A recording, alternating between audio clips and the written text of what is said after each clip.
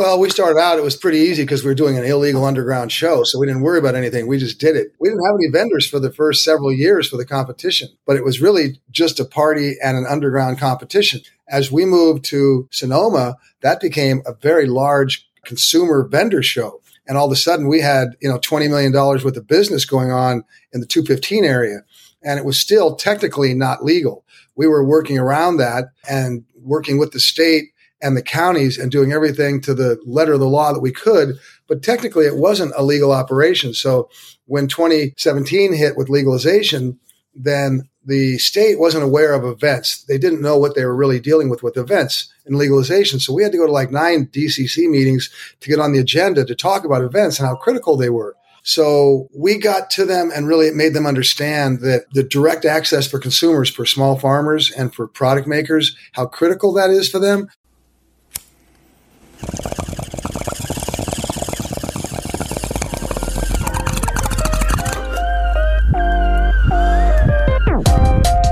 You're listening to Be Blunt, the podcast for cannabis marketers, where your host Shada Tarabi and her guests are trailblazing the path to marketing, educating, and professionalizing cannabis.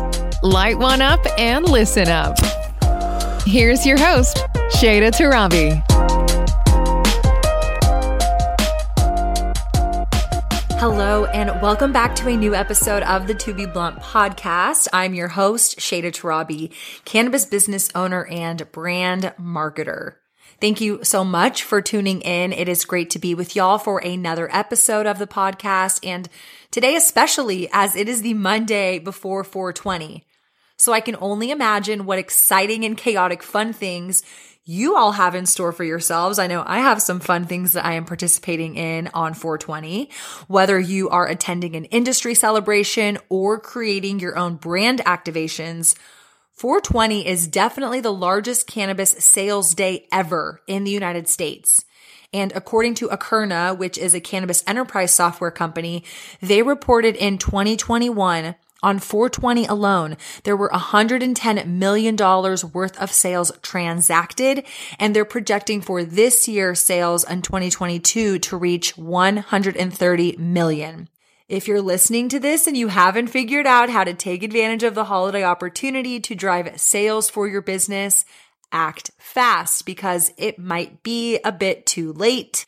Either way, though, consumers are looking for ways to celebrate and participate and turning to brands, businesses, and dispensaries to help them have a good time. In honor of the holiday, I shuffled around some episodes to bring to you a conversation that I had recently that I think is a perfect expression of celebrating 420. Why? Because they really set the stage for how we celebrate cannabis through healthy competitions and are such a beacon of the community of cannabis and bringing people together to celebrate and consume this plant that we all know and love.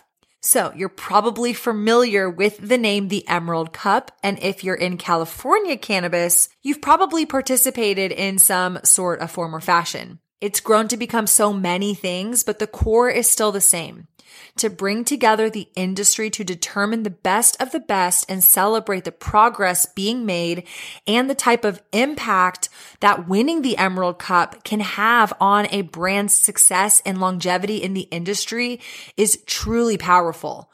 And I think this episode touches on a lot of nuances to the event that also parallel the legacy market transitioning into the legal market, all while being underpinned by California politics and regulations. Now, in previous episodes, I've talked to y'all a lot about California cannabis. On one hand, it is the most exciting market, and on the other hand, it is also the most taxing state in the industry. And when I say taxing, y'all know I mean literally the taxation alone is enough to isolate people out of operating. In this episode, we go into the original purpose and intent of the Emerald Cup, how it has evolved over the years through medical and rec adult use, legalization to how they've navigated on-premise consumption events and really helped champion that in the state of California. We discussed the commercialization of cannabis and the impact that events like the Emerald Cup have on the larger cannabis industry, to the evolution of the products and categories included. Originally, it started out as a flower competition and now has evolved to so many more things, from minor cannabinoids being included to obviously consumer packaged goods in the terms of edibles or consumables from a beverage perspective. And there's just a lot of great insight that these two have shared, and we get into all the little details in between. So I'm honored to have had a chance to sit down with Emerald Cup founder Tim Blake and his daughter and now co-producer Taylor Blake, and hear their journey to building what has become the largest cannabis competition in the world. For one, I love seeing a family so invested in cannabis and so proud to champion it into the future and create space for the future generations to participate. But I know their success has also been flanked with hardship, misunderstandings, and just general contempt, as the legacy market that inspired the event in the beginning has been in direct conflict with the progression of how things have evolved. We get into a lot. So from how Taylor navigates the actual competition and manages all the influx of products wanting to compete, to then coordinating drop-offs to the esteemed industry experts that they work with as judges, to learning from Tim how they've had to pivot year after year through the many regulatory changes and have found success along the way, towing the line between green and gray. They're now about to bridge their event from Northern California to Southern California and launch an event in Los Angeles in just a few weeks in partnership with Green Street Festival. So the timing of everything just seemed right to bring this conversation to y'all now. So with that said, let's get to the episode. Please join me by lighting one up, and let's welcome Tim and Taylor to the show. I'm Tim Blake. I'm the founder of the Emerald Cup. It's in our 18th year. It's the largest sun-grown organic cannabis competition in the world. We now include indoor. We started with one flowers contest, and we're now almost at 45 contests. I started dealing and being an outlaw when I was 15 years old back in Santa Cruz, California. So I've been in the industry for over 50 years. Through all these decades, I've watched the minimum mandatory prison sentences come in, the private prisons get built, indoor come about. Every aspect of the industry and culture over the last 40 or 50 years I've watched and witnessed and been history to. I helped promote and put together the first sheriff's debates and district attorney debates in the country with law enforcement and district attorneys at my place, Area 101. So I've been actively involved in the legalization side of it for all these years too. So it's been a wild ride for me to watch, both sides of it, outlaw world, legal world, how it all interacts, the Emerald Cup, the Emerald Triangle, all this stuff that's happened. It's just been a wild ride, and I'm still on it with Taylor and the rest of my crew, just doing it. So I'm very excited to be here. I'm Taylor Blake. I am the associate producer of the Emerald Cup, and I also happen to be Tim's youngest daughter. I was actually not a big stoner growing up. I think it's one of those things where if you see your parents doing it, you're like, it's not cool anymore, So I wasn't a huge stoner growing up, but in 2007 was my first year. I moved away from California and I moved back to California in 2007 to do a full season outdoor with my dad. So it was my first time growing and cultivating cannabis. And in December of that year, I went to my first Emerald Cup, and I had no idea really what to expect. And I was just so blown away by the community and the culture. And after cultivating a full outdoor season, you realize how much work goes into cultivating cannabis. And it was a life-changing experience for me, for sure. It definitely took me on a trajectory of which I have been a part of the Emerald Cup ever since. But I did not come on full time until 2013. I graduated college in 2012 from UCSC and came on full time in 2013. So I've just been a part of the Emerald Cup full time since then, and gone from Laytonville to Red Wing in Humboldt County in California and to Sonoma County. And now we're going to LA. So we're just, we've been a part of the journey and seen the growth and the expansion of the market in California for since 2007. I'm super honored to have you both here. Clearly, you've built such a legacy brand in the industry, but also been a part of the legacy market, right? Especially being in California, as things have transitioned from really the illicit market into medical and ultimately into recreation, and kind of the convergence of all of that happening. Also, I have to call out, I represent a family brand as well and get to work with my parents and my siblings. So I love seeing the excitement of, father-daughter kind of team going and helping in a myriad of ways, right? The Emerald Cup does so much to normalize and destigmatize cannabis, but I think such a near and dear conversation to not only, me and my family, but to part of what I see an opportunity with cannabis is bringing it into the home, right? Having those conversations and showing your kids and the next generation, and really just everybody who's looking at cannabis from this stigma to it's an opportunity of showing hard work. Like you were saying, Taylor, the effort that goes into actually cultivating cannabis in this plant is quite intense. And then also the opportunity of just finding relief and a better life by being able to utilize this plant and showing that it is something that can be adopted no matter how you want to consume. So just wanted to mention that, get that out of the way. I think it's really awesome, and happy to, again, have you both here representing the Emerald Cup. Getting into, I think a little bit of the history is really important for me to hear. I know my listeners would be curious. I know there's a ton of stuff which I spent a lot of time digging and researching and kind of trying to piece together the true history of it. But some of the stuff that, I'm really curious to probably learn more from you, Tim, and Taylor, feel free to, contribute where you see fit. But what was it like the first, let's say, 3 years? I know there was some writings that I came across that were talking about, because it was so, I guess, mysterious of how people were cultivating back then, and just kind of like 1996, it opening up for medical, but it was still not very favored upon. And so it being a way to kind of celebrate after harvest, right? All this hard work that had been done and create this community. But also, what was it like? What was the environment like? How did you put it together? What were the, I guess, like pillars of the Emerald Cup? Was it just really great outdoor flower and there was maybe one category and you had like 3 judges? Like, what was the actual makeup of the Emerald Cup in those early years? Because I think that'd be really helpful to kind of contrast once we get to where it is sitting today. Well, I grew up taking my kids to the county fairs each year in the fall. The smells of the animals and the fruits and the vegetables and the friendly competition, just the joy of the fall harvest. And so we were sitting around at my place called Area 101 talking about how we'd like to do that. We felt that cannabis people deserved to do that. High Times wasn't doing shows in the country yet. Nobody was doing shows. It was completely illegal and underground. And we just decided to go for it and disguise it as a couple of birthday parties for our friends, not put any posters out the first year. We had 7 judges, 1 contest, 1 flowers contest with Sungrown. It was a very simple thing, a couple dozen entries and a couple hundred people, with half them showing up in mass. Most people thought we'd get arrested, that we'd never make it through the night. I did too. We did. We were pretty quiet. Word got out that first year of how much fun it was. And the second year, it became a much larger event. It went all night. The all-night psychedelic party got kind of reined in that year. We had a poster. We had all these bands and food, and it doubled in size. It went from a couple hundred people to, 1,000 overnight. And, we had a CHP show up who came up, and, we live in the middle of nowhere up in Northern California on the highway. So he's out there by himself.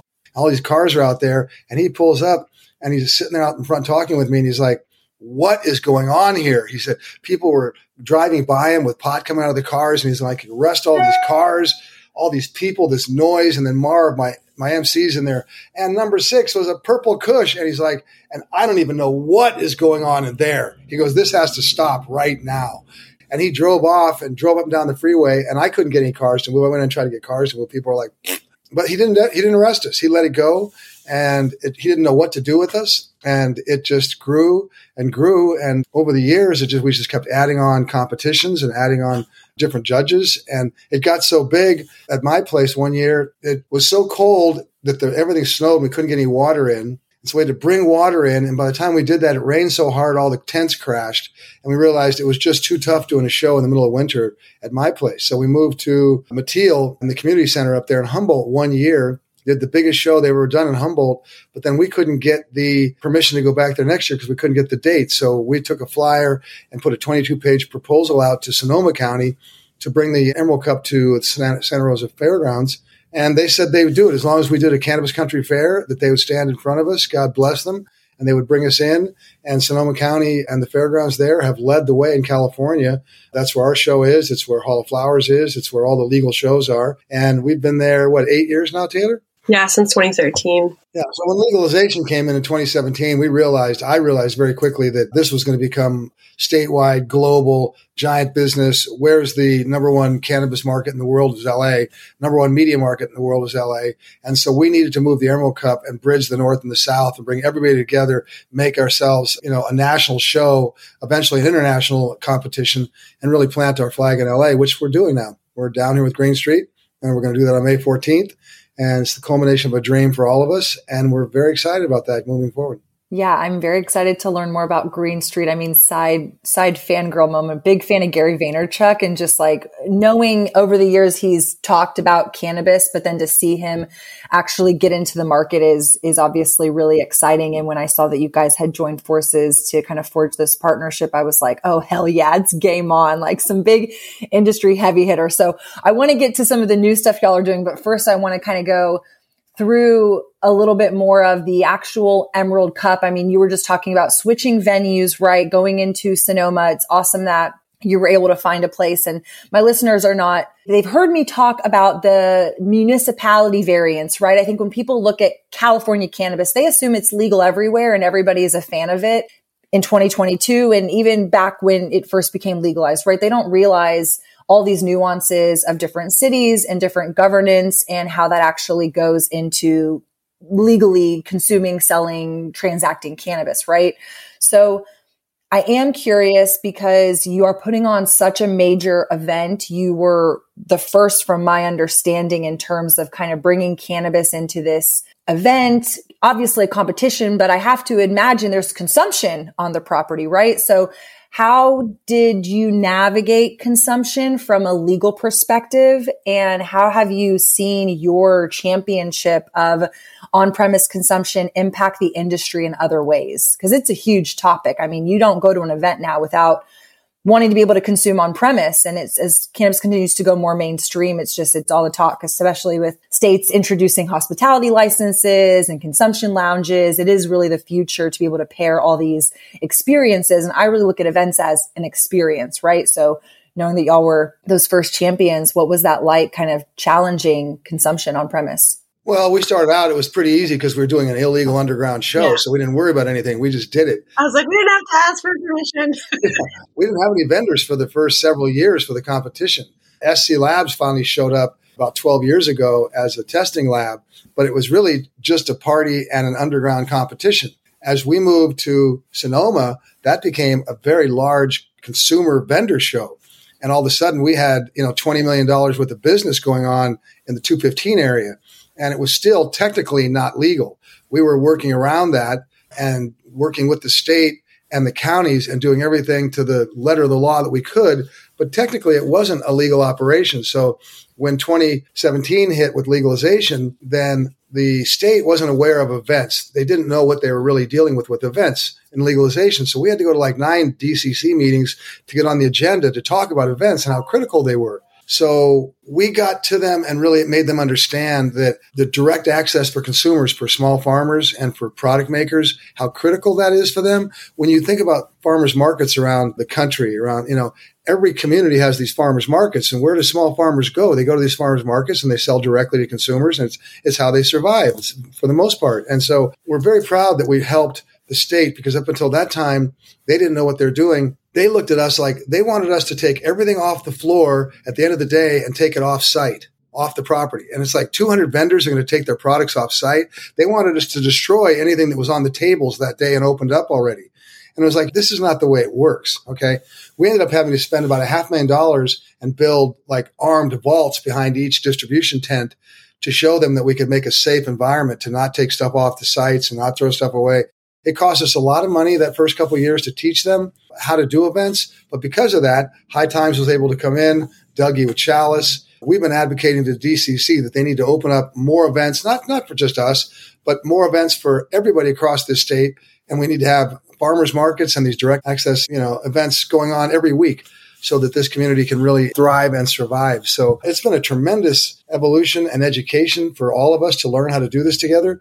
And Taylor has dealt with the competition side, because that's still technically it's legal, but we're moving stuff around in ways and stuff. So it's an ongoing process. DCC loves us because we're really there for helping do this. And we're there for the community, not just for us, but for every event that's out there, because we need them. Yeah, it's really remarkable. My observation, right? I mean, you really straddle the lines from that prohibited illicit market. I have to imagine some of them have transitioned into the legal market, right? Some of them have maybe done so begrudgingly because the regulations are so taxing on them just to operate legally. But I'm curious to learn a little bit too. And maybe it's good, maybe it's bad. I really don't know. And that's really where I'm kind of leaning on your history with it, right? You come from the legacy side of things. You are probably really well connected to the legacy side of the cultivators and really the humble beginnings of, hey, I want to put this event together because I really want to shine a light. I want to create, a celebration for the community of the hard work that these people are doing to bring this plant to people who need it, whether it is legal or accessible or not.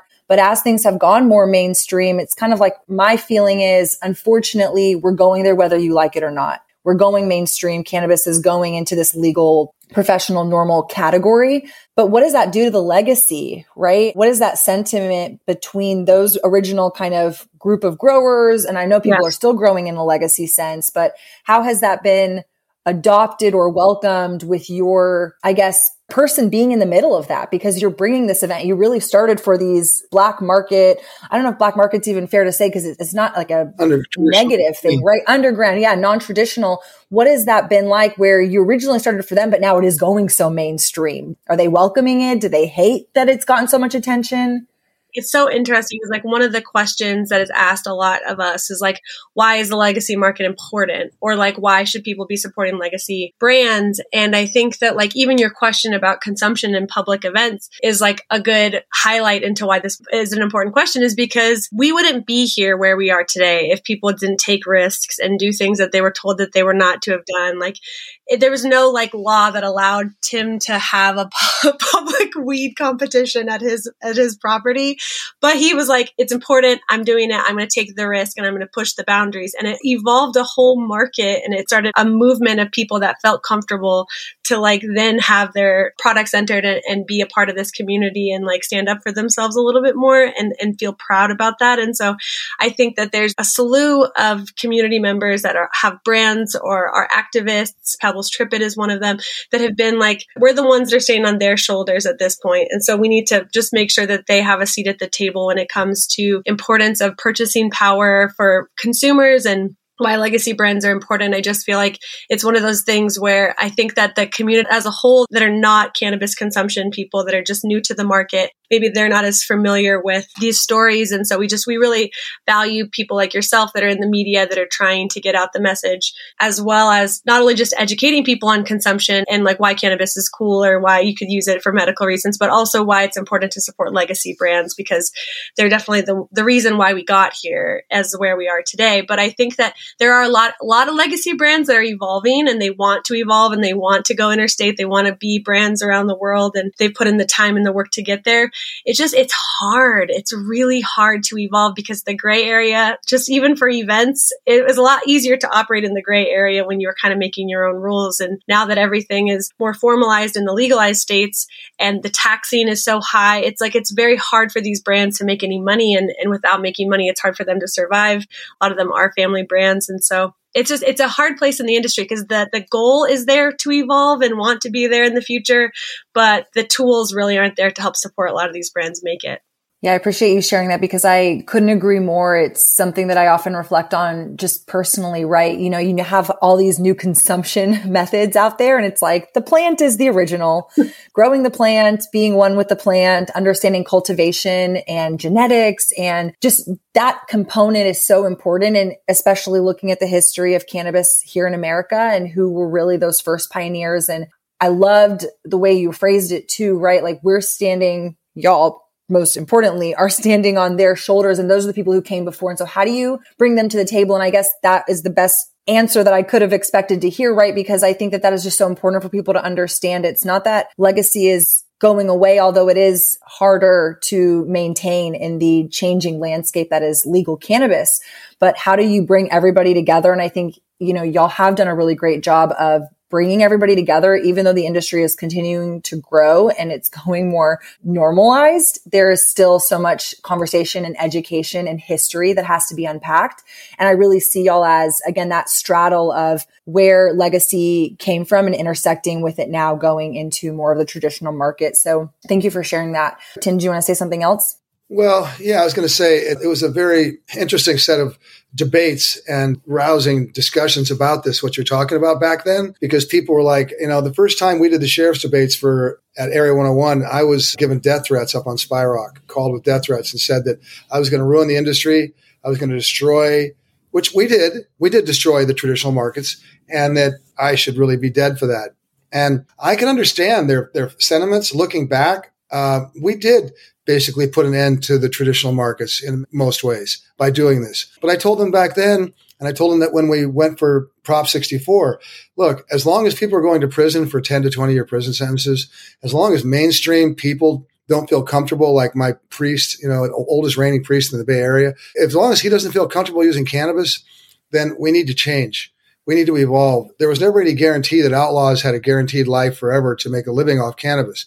This was just a unique thing that came up. We've done a heroic act, but we need to open it up to the rest of the country and the rest of the world because cannabis needs to impact society and this planet. Mm-hmm. And it's done that. What we've done through this is, you see now with California going legal, the rest of the country falling, the rest of the world, it's happening. The fallout from that is really the demise of so many of those legacy farmers that did all this work, and they just weren't prepared. They were outlaws, but they're not great at social media. They're not great at HR. They're not really, CEOs. They don't like to go out and schmooze. That's not who they are by nature. And so they were destined. When we passed Prop 64, Gavin Newsom, our governor, came up and promised all of us that there would never be anything more than 1 acre for 5 years, so that there'd be a 5-year window so that all these small farmers could segue out, so they wouldn't be wiped out overnight. Well, 2 months into the legalization of 64, Gavin Newsom opened up large-scale farming. And the next thing you know, you didn't have 1 acre farms. You had 10, 20, 30 acre farms. And the property value in Salinas County went from $20,000 an acre to being worth $80,000 an acre in 6 months. The value in land in the Emerald Triangle dropped in half. Okay. And that wasn't the deal that I ever set up. It's not the deal that we agreed to. It's not the deal that we all said would work. It was like, the legacy brands did this. Let's protect them. Let's give them a chance to leave. That wasn't done. It's a mess. You've got an extinction event going on, a lot of bitterness amongst all the small farmers. People have come at me venomously for what came about. I understand that. I don't blame them for that. But I didn't buy into that. That's not what the politicians sold us. And this is what we're dealing with now. So overall, I'm still glad we went in this direction, but it breaks my heart to see so many friends and family members going bankrupt. It's the double-edged sword, unfortunately. And I'll further add to that, right? If it wasn't you, it would be somebody else. Like, it was going to be inevitable, the direction of this industry. I often reflect on, and especially here in Texas, where we're dealing with not even a full legal market, but we've got these minor cannabinoids in the states trying to, I don't know if y'all know this, but Texas is currently in the middle of a smokable hemp ban that is at our Supreme Court.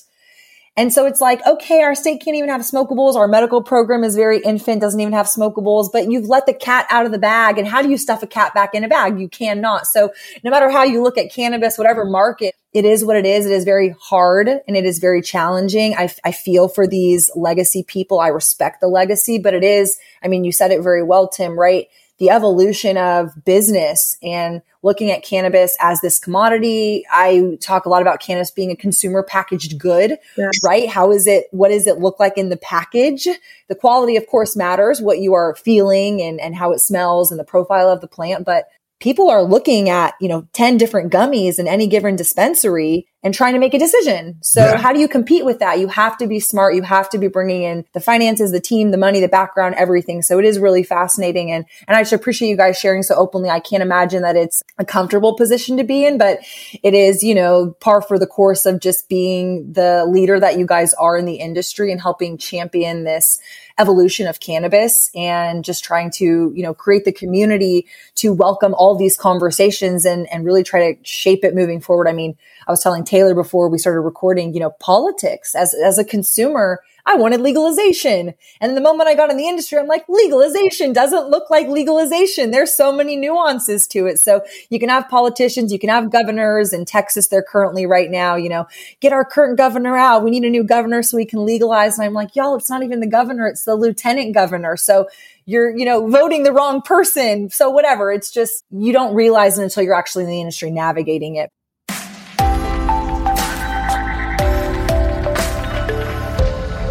Hello, just want to take a quick moment to thank my sponsor and, full disclosure, my company, Restart CBD. Restart CBD is a brand that I built with my sister, so we are family owned and women owned. We do operate a brick and mortar in Austin, so if you ever find yourself in Central Texas, we'd love for you to come say hi. But we also ship nationwide and we carry a wide range of CBD products. We really care about this plant. We really care about educating our customers. This show would not be possible without their support. So please go check us out at restartcbd.com and use code TOBEBLUNT for $5 off your next purchase. Thanks, and let's go back to the show. I want to transition into the competition because that is really fascinating to me of when you originally started the Emerald Cup to where it's evolved now. I mean, I was going through a list of all the categories you have included, going into cartridges and edibles and flower, and there's hydrocarbon. And then you're even getting into subcategories of indoor greenhouse and all the variations of different distillates and rosins and things like that. So how has that evolved and what has really been driving it? Were y'all driving it? Were you saying, oh, these are new products that people want to submit into the competition? And so you're starting to see the market open up from that perspective? Or was the market opening up and saying, hey, we're now seeing these types of products. Let's open up these categories.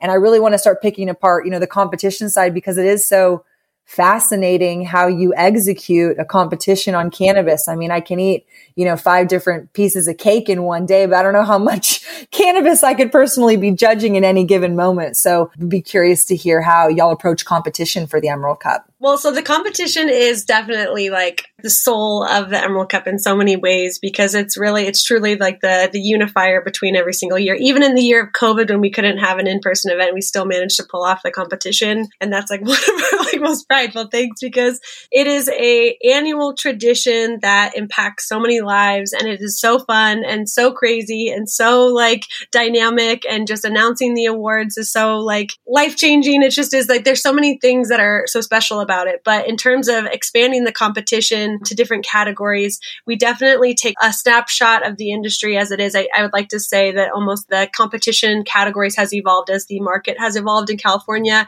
as different methods of extraction are developed and popularized and worked through. We add those categories in. If there's different beverages or edibles or ways in which people are consuming, ingestible products, we add those in. Hemp products, we added those in. So it's kind of as things sort of like formalize in the industry and take hold, we add those new categories because we want to be honoring of those products and realize the difficulty that is judging those things side by side. So for example, for an edibles judge to judge like a beverage against a gummy, those things are different. So we have separate categories for those. And we definitely pick judges that are experts in whatever it is, the field that they are in, that they're judging. So they definitely have to have high tolerances. I could never be a flower judge. I have no idea how they do that, because there's definitely a difference between just enjoying cannabis and then being able to smoke or consume a large amount and then be able to be critical of it. But why it is so important also, just for your audience to understand, is like, in any type of industry, there is like a best of, like Allure has their like best of beauty. There's the kid on YouTube who like reviews toys for other kids and is like this extremely popular YouTuber because of that. Because there's this ability when you can see something that is trusted to be chosen the best, then it kind of gives you the reassurance when you're purchasing something with your hard-earned money that you know that something is going to be of a great quality. And that is something that we are just so honored to have, the caliber of judging that goes on at the Emerald Cup. The products that win truly are the best that are entered. And so it catapults these brands also into a sales number that is just the best, like a side effect of winning an Emerald Cup is not only just the fact that you get a trophy and you get to be on stage, but then your brand is recognized as the best. And so it's just this synergy that happens in the competition that is so special. But I will definitely let Tim speak to, as he's seen more of the evolution of the competition, as to how we pick categories or how we expand the categories as we go. Well, yeah, it's funny. We started off with just that one contest, and then people thought we were adding contests just to add more money to the competition. And we were like, no, we were just trying to keep up with all the different innovative products coming in and the way things have evolved. Like Taylor said, just breaking out the edibles into 10 categories and whatnot. But it's really something to have watched us just go from the flowers to start adding the CBD in. We couldn't do concentrates or genetics because they were so illegal back then. And one by one, these competitions just slipped into the cup. The first year they did an illegal concentrate competition in my side room. They didn't even tell me. I looked over and saw like 7 of my friends doing an illegal hash contest because hash was so dangerous back then. You still go to jail for 15 years. And I looked at him and I was going to give him some heck about it. And I went, well, I guess it's just anarchy within anarchy. They're just doing the thing. So that's when the hash contest, the third year, came in, and the genetics through Ringo came in because Marv wouldn't let him sell them there. But then Ringo brought the genetics in. We started doing that. And so year after year, we just kept adding these things in. It's hard to believe that we're almost at 45 contests now with 100 judges and almost 200 awards. The competition is so challenging. People have no idea how much work goes into picking up these products and then delivering them to all these judges. God bless, Taylor and Vicky have their cars stuffed with these judges packs, driving all over the state. It's technically not legal. You've got this whole framework that we're taking it in. There's a technicality to that where they're driving around with all these packages. And if somebody got pulled over, we don't know which way it would go. And here we are doing this supposedly legal competition, but there's still elements of it that aren't totally legal. And so it's really a fly by the seat of your pants. The judges come in, they see how much effort we go into this, how much we request of them, how much dedication it takes for them to pull this off. I mean, they literally need co-parenting for the 3 weeks they're judging because somebody's got to help them put their clothes on, get their food. I mean, these guys are getting so high, ladies too, and they're concentrating on this. They give their lives up, and they're not being paid. It's quite an honor. And it's something else because the judges never want to leave. We almost have to pry them out to get new judges in because it's such a badge of honor for them that they don't want to go. We have judges that have been in there, Swami and Nikki, for almost 20 years now, and they don't want to go. And so it's really fun for the judges, for the contestants. The competition's a very hectic, stressful moment for Taylor and Vicky to get through because they're running it. But it is the heart of the soul of the whole show, and people just love it. There's so much of a thrill there. We had the judges retreat last weekend, and a couple hundred people came together that were just so happy to just be there talking about all these products and seeing it all and hanging out. And just, It was like the cream of the crop in action. Yeah, it's so fun to get to witness like what you guys are expressing because I've seen it on social media and just through different media, stories and testimonials and videos and things like that. And so I can't imagine the behind the scenes, which I appreciate getting to hear a little bit more from y'all directly, but it is a lot of work that goes into it. I don't know, Taylor, if you wanted to add anything to that too. Well, just because we really truly pride ourselves in being a statewide competition. And so we have like contestants and judges that range from like Trinity County to San Diego to Grass Valley to Sacramento to the Bay to Mendocino. It's just like we have judges everywhere. We have contestants everywhere. And California is such a large state that it's like a little like airplane map that you see. That's just like all of those things, all those entries having to get to one place, then to be logged and sorted and delivered. It's definitely a large undertaking, but it is so fun and so much joy comes out of doing it and so much love goes into it that there's nothing that feels more rewarding than at the end of a competition. You're just like, oh, I want to do it again. We should just do it again right now. I am curious to learn how many entrants you get. I couldn't help but notice on the website, you are almost like setting up a meeting prior. I don't know if I don't want to say gatekeep, but I'm sure you review. Is there a qualification of people's products that need to meet a certain standard for them to even be submitted to be a part of the competition? Or are you just trying to set up kind of like a check and balance of like, okay, we don't just want people submitting randomly. We want to have a conversation, know who these people are.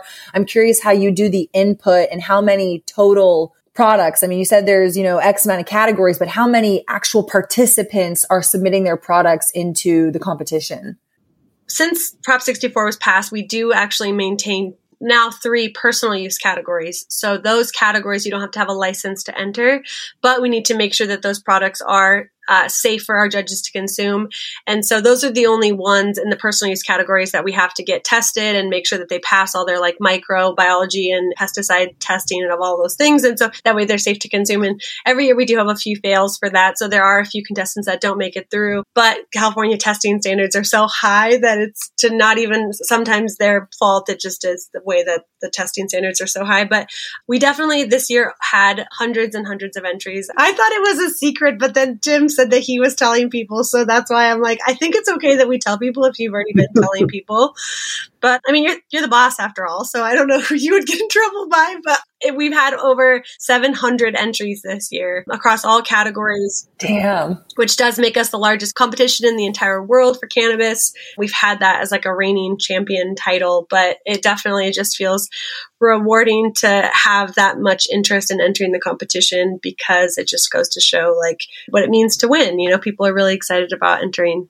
You know, you look at it, Leo Aficionado, he won the flower competition. I was about, maybe 8 years ago, trying to get the exact year, Taylor. It was 2000. His genetics went up from $5 a seed to $50 a seed overnight. Connected won the indoor last year and ended up getting a $20 million deal. If you win the competition, you get tremendous props and financial, rewards coming through there. So it is friendly, but it's also become a very serious thing now because now it's business, it's branding. And so it's become something that everybody really, works to put their best foot forward and win.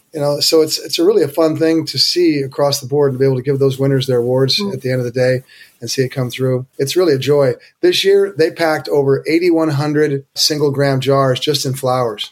So the team had to pack up over, in fact, even more than that. I think it was probably over 8,500, I think you guys said. Damn. So you're talking almost 9,000 packages just for the flowers alone. So it's incredible to see these go into these bags. I don't know if we even mentioned it or if you're aware, Shada, but the flower competition is blind. So all of the product that comes into us, it's all branded in its jars, but then we then have to take it out of its jars, put it into a blind jar. This year, we were so honored to have Tree Hugger and Sauna Packaging, who are past winners of our sustainable packaging competition, but they were sponsors of ours this year, and they've donated this packaging for us so that we had like recycled ocean plastic and sustainable glass jars that we packed all of these flower samples into, and then we got them all terpene tested so that way we could group them into their 6 distinct terpene classification system categories that we developed this year. And so it was very like scientific and awesome because we just gave each of the judges a sample of their entry and that just had a number on it and then a sticker that indicated the terpene class. And we gave them these little like flashcards, and it was definitely like the best presentation we've ever done for the flower judging. But it had to happen in like 2 weeks. So it was just a very stressful time, but it was great. It was overall very great. Well, Tim, you were mentioning branding, and I can't help but address that. I mean, I love branding is probably like my favorite marketing topic out of everything. And so kind of looking at it from a couple lenses, right? One, you have this influx of products. So let's say, 700 plus entrants covering a range of consumption methods. Then you also have just the opportunity, like you were also sharing, right? When the winners are announced, what that does for your label, for your brand, for your sales, for your position in the marketplace. And so there is this really cool opportunity for obviously businesses who want to establish themselves or get recognition to participate. But then the flip side of that is, which y'all both were kind of talking about, right? And Taylor, you were mentioning the blind testing on the flower. I was curious how you actually operate the competition from I don't know if like fair is the best word to use, but that's the word I'll choose for this, right? Like, how do you create an unbiased judging experience when on flower, I understand perhaps, right? You don't want there to be any, we know it's these growers or this cultivator.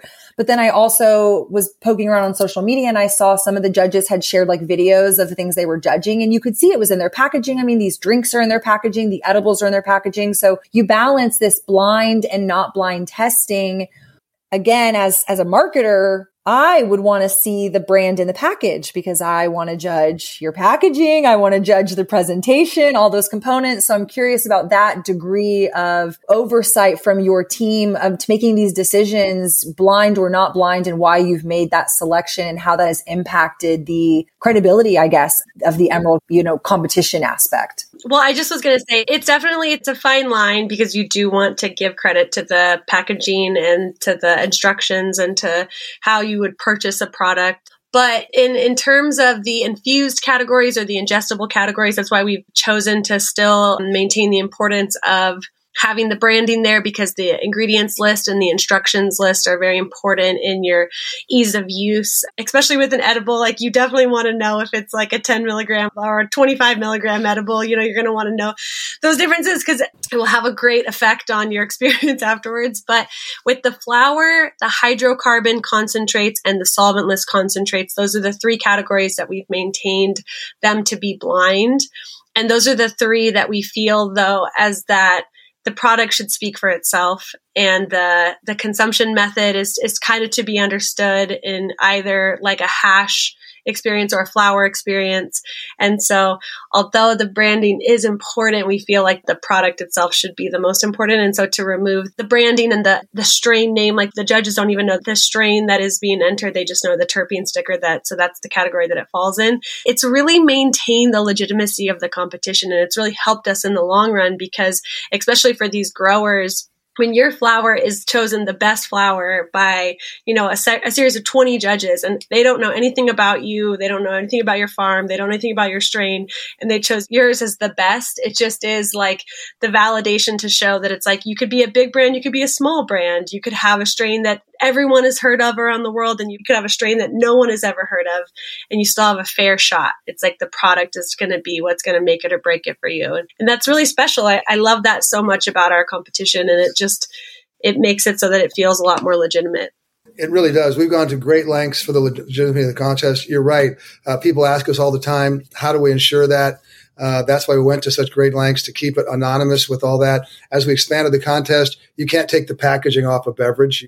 These things aren't going to work. And we've gone back and forth with our judges because many of these judges, they work in dispensaries or in clubs, and they understand the value of that packaging and the importance of it for directions or for how to use something. It's a balance of how much does that impact the score and how much should just the product itself, come about. In addition to that, we go to such great lengths to bring in the best judges. We spare no expense, and we have 400 people a year apply to be judges, and Vicky goes through those lists.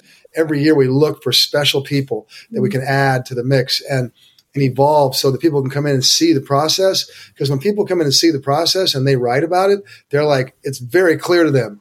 There is no bias. This is completely objective. We are going to make sure that the right winner wins. And you get done with it, and any judge is just like, oh, yeah, there's no doubt about the credibility of this contest. So it's really good to have people move in and out of the contest as judges so they can actually evangelize for us and that we can continue that judging pool. People just know who we are. We've never been bought off. It's not about money. We've never been about money. It's about, the best product, the best grower, farmer wins, and they respect us for that. Yeah, I can't imagine just everything you're sharing, the effort to accumulate all these products, to create this environment of fair, and also to allow the best products to truly win. It is a dance that you are doing so delicately. And it's just a great opportunity, I think, for the industry, obviously, to have that recognition for the winners, to be able to, utilize the name of the Emerald Cup in their marketing and everything that they're taking forward. So I was just curious because I think as you see new competitions pop up, there is always kind of a question of how do you approach it, right? And so I think learning from and hearing from, the number one competition brand is really cool to learn how you choose to break down this component that is so integral to your brand name. Kind of with that, I am curious if you can share, if you have shared, and maybe you can speak about it abstractly if you don't want to go into specifics, because there's maybe something that your judges are the ones who are experiencing, but what do you value to categorize as the best? Is it, like, I was reading something that y'all had shared on social media recently. I think it was you, Tim, and it was the highest THC content flower has never won the Emerald Cup. Terpene and the entourage effect are the major determining factors of Emerald Cup champion flower. And then you went on to share your own sentiment that you've been using that same statement for years and trying to really educate consumers that it isn't just the THC content, right? So how do you encourage or coach your judges? Maybe your longer term judges have experienced it and learned over time just through personal practice. But let's say you're bringing a new judge in. what are they, supposed to experience in terms of, okay, I've been giving, X amount of products. Now I'm judging it based on taste, quality, COAs. I'm just making those up in my head, but would love to learn what you are expressing to judges to make sure that they're looking for and how you kind of help those judges identify what the best is for them, right? Because I think best is subjective, but if you have 10 people who all say this is the best, well, then that's the best, right? So how do you help get people to understanding how to actually judge on these types of products? Well, Alec Dixon from SC Labs have been really evangelizing for years now to move it from an overall contest in the flowers to a terpene-based competition. And he succeeded in getting Taylor and I to switch that over last year.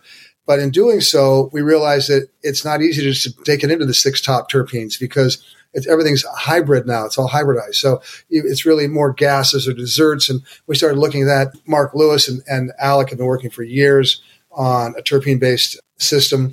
And so we worked with them and with us to develop this system we did for this year. And we're really excited about it because the judges are all learning. I'm learning.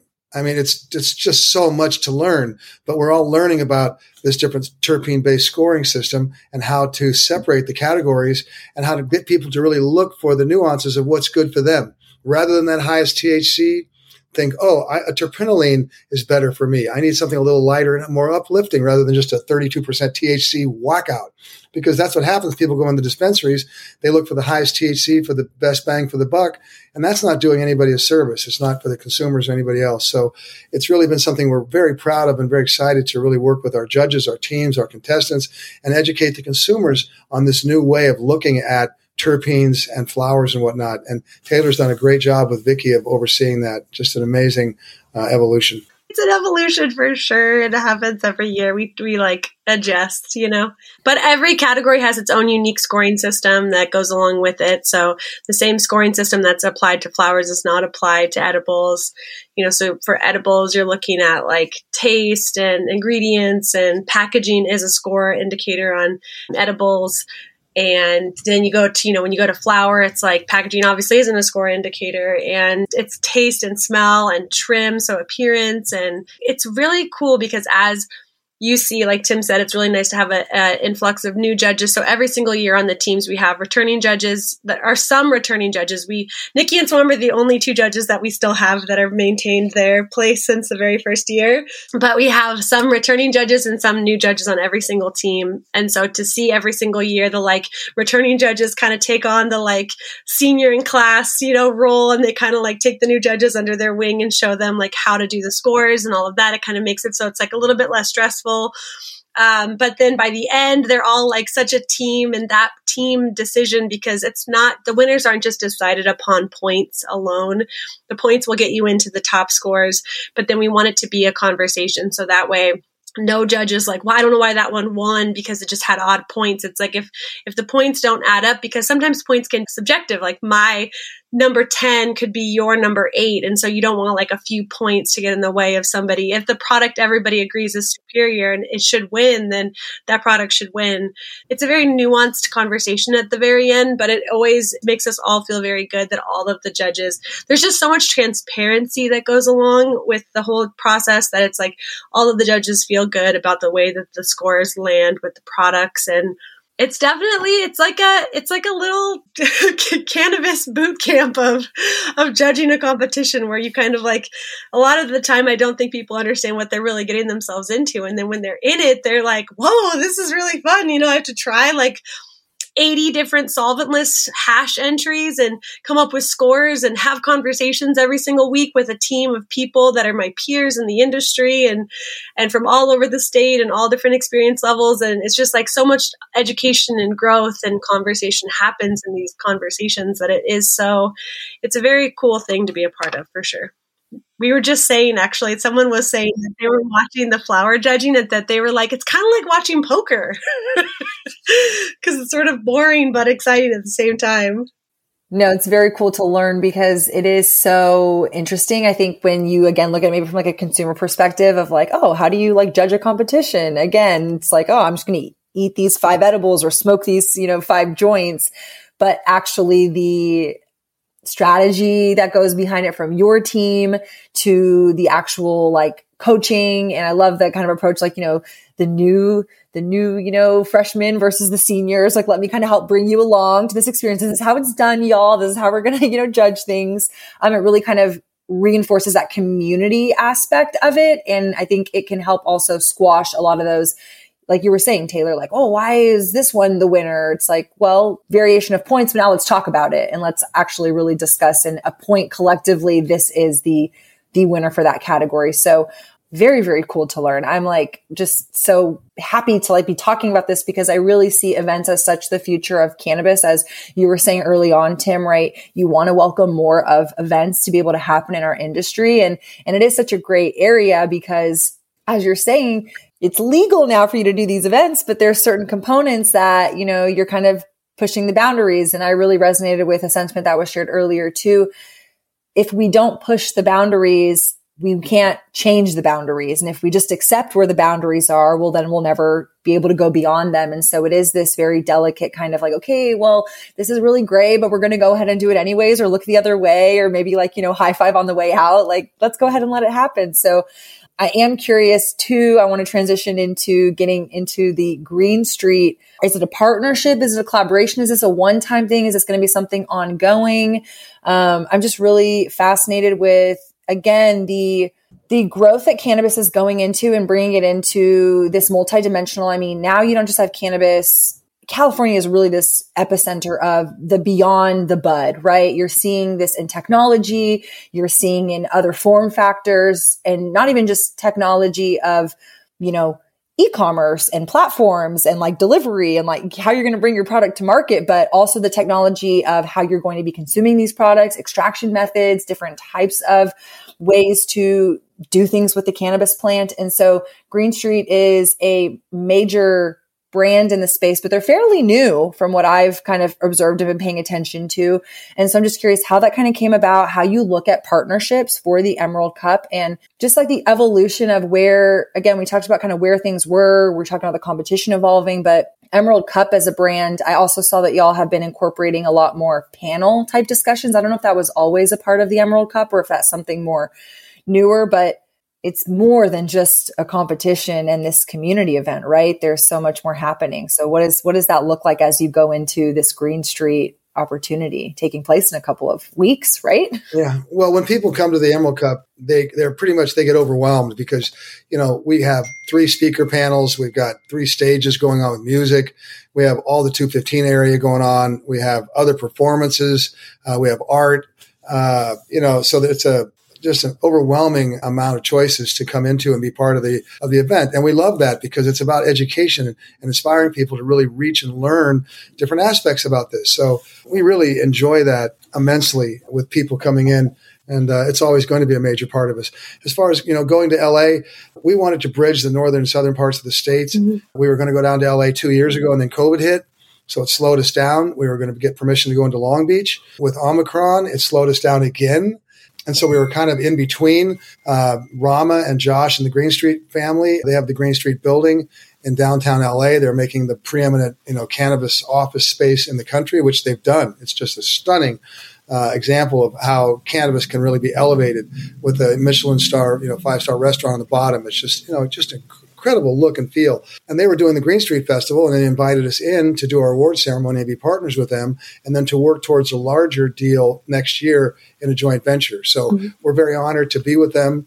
We're making that work. We can do the show this year, plant the flag in LA, and then come back next year with, like 50,000 people a day and do a real show in LA.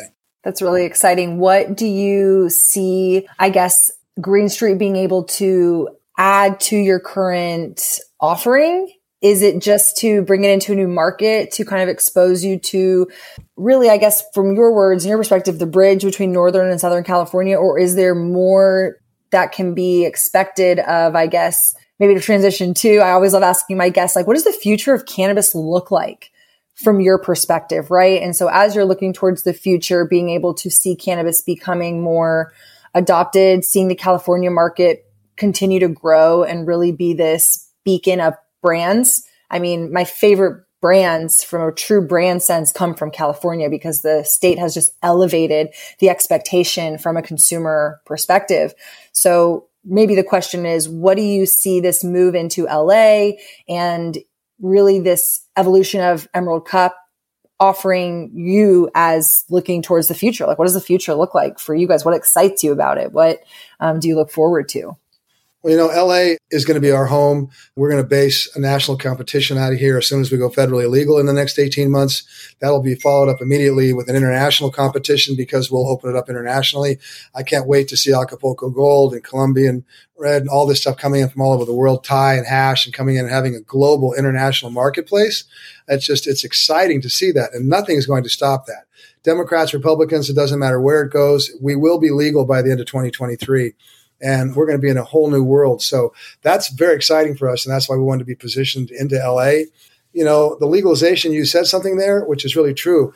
One of the great things about legalization is it really forced, like in the edibles world, people were just throwing together these homemade edibles with no packaging and no direction and just selling this stuff. And now edibles are all regulated. It's all directional and people know what they're doing and it's all clean products. And so it's really pushed us into this really, like you were, the word elevated look and feel and what we're putting out. So California, I love what California is doing. I can't wait to see it. My friends are opening up a $100 million complex in Mississippi this year.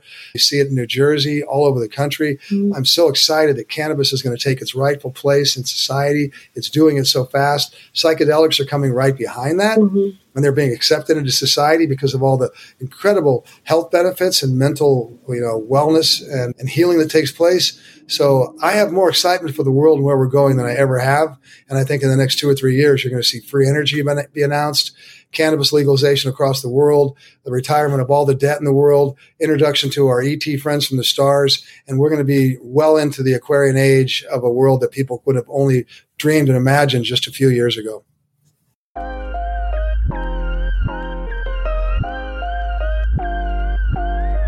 There is so much history to unpack, and there is still so much history to write. I can't imagine the position and opportunity that Tim and Taylor sit in, but to coalesce all these different inputs from the industry into creating the pivotal platform they've built is a tremendously inspirational thing to watch and learn from as we progress cannabis forward. I'm also eager to see who ends up winning this year and also excited to extend invites for those brands to be on the podcast so we can continue to learn from their experiences. But I also look forward to watching how Tim, Taylor, and their team navigate the next hurdles and challenges that come up because there will always be a challenge to overcome.